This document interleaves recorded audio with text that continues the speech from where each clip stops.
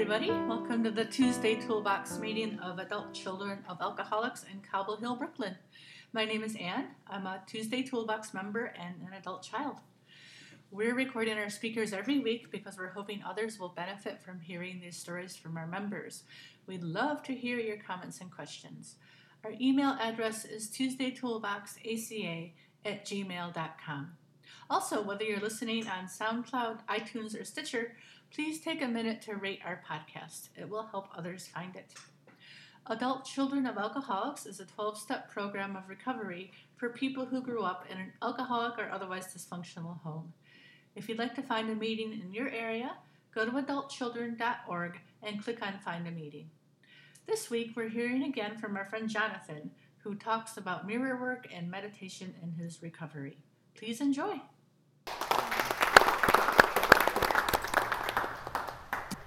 All right, I'm just going to pick something random. Okay, it says here, mirror exercises. For these exercises, find a quiet place with a full-length mirror or a mirror large enough to show your face and shoulders. The first exercise is known as silent mirror work. In this exercise, the person stares at his or her image in the mirror and remains silent while noticing any feelings or thoughts. The person looks at his or her hair, forehead, lips, throat, chin, and so on. With a notepad nearby, the person writes down any feelings, thoughts, or words that might arise. Also notice posture, breathing, and the location of your hands. The way that we look at ourselves and carry ourselves tells us a lot about how we view ourselves. The final part of the exercise involves looking into one's own eyes for 60 seconds or more, then writing down any thoughts or feelings that arise as well. Repeat the silent mirror exercise for at least 7 days. Share your writing with a sponsor or ACA friend. The second exercise involves looking into your eyes in a mirror and repeating an affirmation. The affirmation can be, I love you, I am a human being, I'm a good person, I'm a decent person, I'm here for me. There are other affirmations. You could add your own. Do this exercise for 7 days. Write down any thoughts or feelings that arise. Share your thoughts and feelings with your sponsor or ACA group. You can also tape the affirmations to the mirror and read them in between exercises. You might also combine 2 exercises and look into the mirror before repeating an affirmation. Write down thoughts, feelings, or words that come to mind, and as you work this exercise for several days. I never did the part about writing it down and sharing it with anybody, but oh yeah, I'm Jonathan, by the way. Hi, I never did the part about writing it down and sharing with people. I can see how that would be helpful, just to get out of my own head and share the thoughts and feelings that I would have after looking at myself in the mirror and saying positive affirmations, and also not saying anything, just kind of looking at my face. I've done that before. I didn't know it was an exercise like that in the book, but I have just looked at myself and then said positive affirmations. And I'm just blown away by how effective it is, even though I was sure as hell that it was not really going to be anything other than really awkward for myself to do it. Just to look at my face as I'm talking out loud, saying positive things to myself is not something that I thought would have the type of effect that it does. But I think just getting it out there for me and trying to reprogram the thoughts I have in my head, the negative script that is so embedded in how I operate.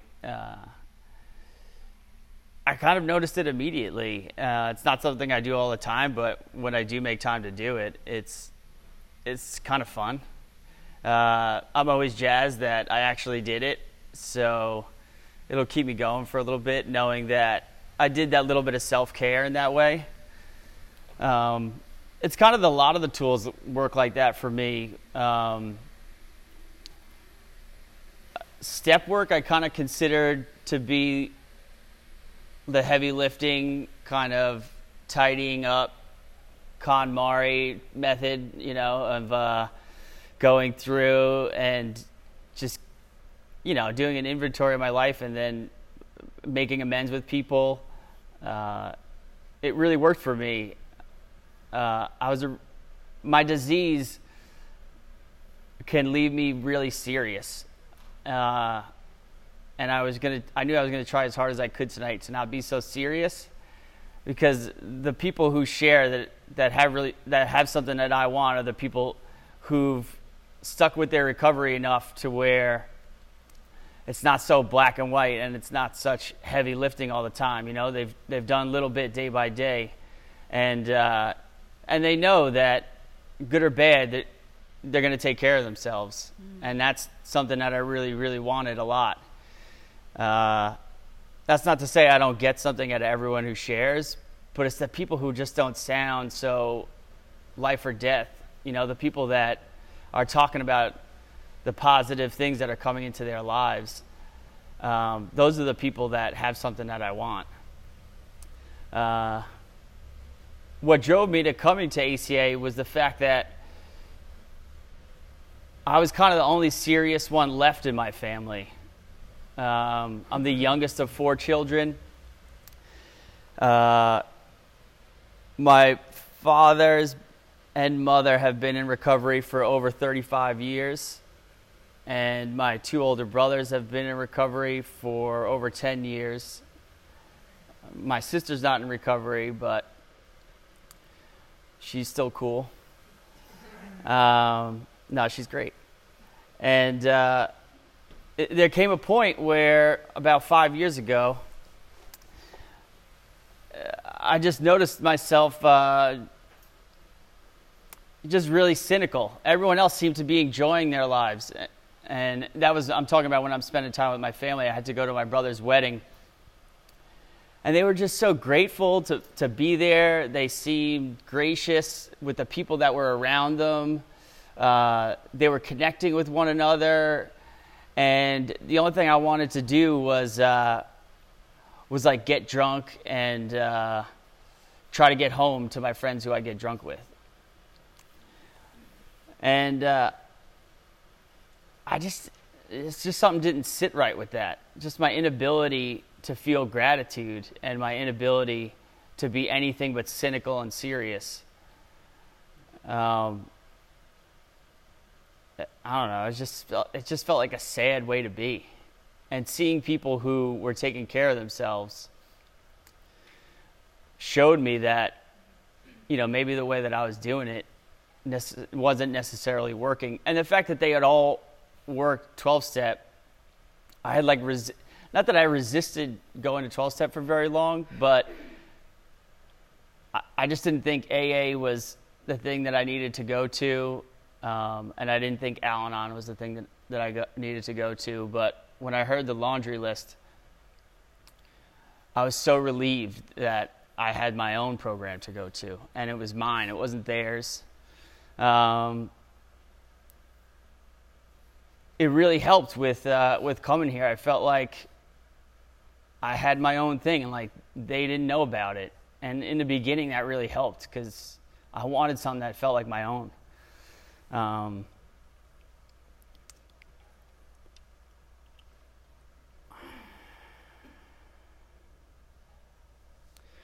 Using the tools is it's not a daily struggle for me. It's kind of like I have this toolbox. What tool do I want to pull out today? Some days, well, not some days. I would say I went from being very diligent about waking up, meditating before I left for work every day. I was diligent about working the steps, diligent about praying and meditating before I went to bed. I felt like I had to be diligent because each time I used the tool, each time I reached out to somebody, each time I did an affirmation or surrendered my will or walked through fear and made an amends, each time I did it, it was like such a great feeling that I wanted to do each one of them every single day. I mean, that's not really a reality. That's not really possible for me, but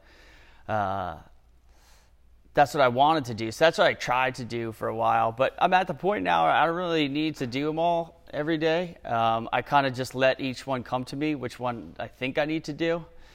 There are some that I do make a point to do on a daily basis. I like calling someone every day, especially because when I first came, that one seemed probably like the hardest one I could possibly have to do. Like, there's no way I'm going to call somebody in this program every single day. It's just not going to happen. But I do somehow. I just kind of swallow the uncomfortability of like having to pick up the phone again. It gets a little easier each day, to where now, my inner child has just trusted me enough. The way that I've learned how to parent myself through mistakes, there's a lot of trust there that I don't have to resist the feeling of being nervous and reaching out. It's something that I can embrace now, and go for it. And I don't have to be sitting in a chair by myself in a dark room to meditate or get in touch with myself. I could do it on the subway. I could do it on a walk. I could do it in the middle of a meeting somewhere. Just check in with myself, so I remember that I'm feeling something, whatever it is, and just to bring me back down into my body.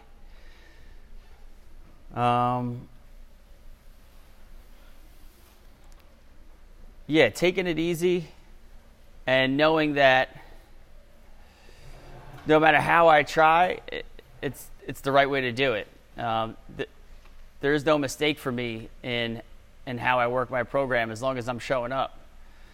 As long as I'm reaching out. I go through ebbs and flows, good days and bad days, times where I feel more connected to the program and more connected to my spirituality, my higher power, and times where I feel less connected to it. But I show up every day. I've been coming to this program for 5 years, and February is actually my anniversary month, so I'm really thankful that I was asked to speak. Thank you. It's just so cool. I mean, my life is it's just so much easier now than it was when I first got here. I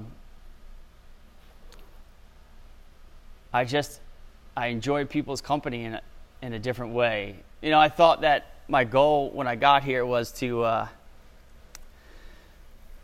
get to a point where I wouldn't need my family anymore. I could get to the point where I could just disconnect from them completely and be totally fine. Or I don't know, get to a level of healing and to a place where I'd finally be better than them, like I always wanted to be. But it's not like that for me anymore. Just even success isn't what I thought it would be anymore. What I want is just to nurture my relationships with my family and my friends, and to reach out and to see what's going on in other people's lives. I get really caught up with setting goals for myself, reaching them. I get caught up with, do I feel like I'm in the right job, or, am I moving forward, and am I challenging myself and all that. And that comes and goes, but thankfully what's becoming the most important is just, how much do I know what's going on in my other family's lives? How much am I putting myself out there to take responsibility take responsibility for my own actions, and know that, if I reach out to my family and friends, it's going to mean a lot to me, because I'm going to feel connected to them. And by feeling connected to them, I'm just going to feel less inside my own head, which is really nice to not feel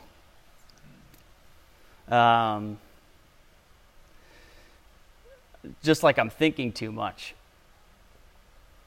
Meditating helps me not think as much. helps me stay patient, and it helps me not lose my cool, and it helps me be less grouchy when I'm hungry.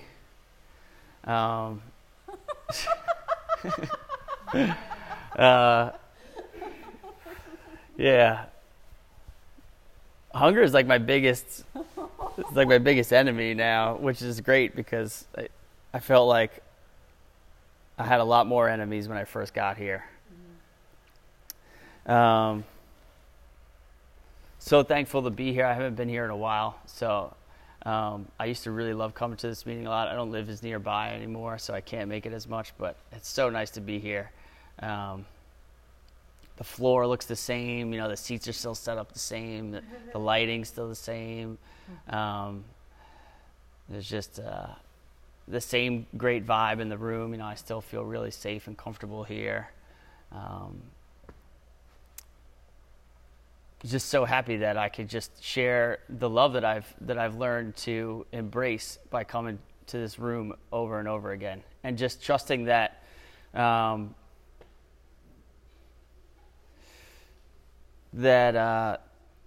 not a race. I'm just trying to take care of myself today, and I'm doing that, and I appreciate you witnessing me doing that. So thanks a lot. Thank you.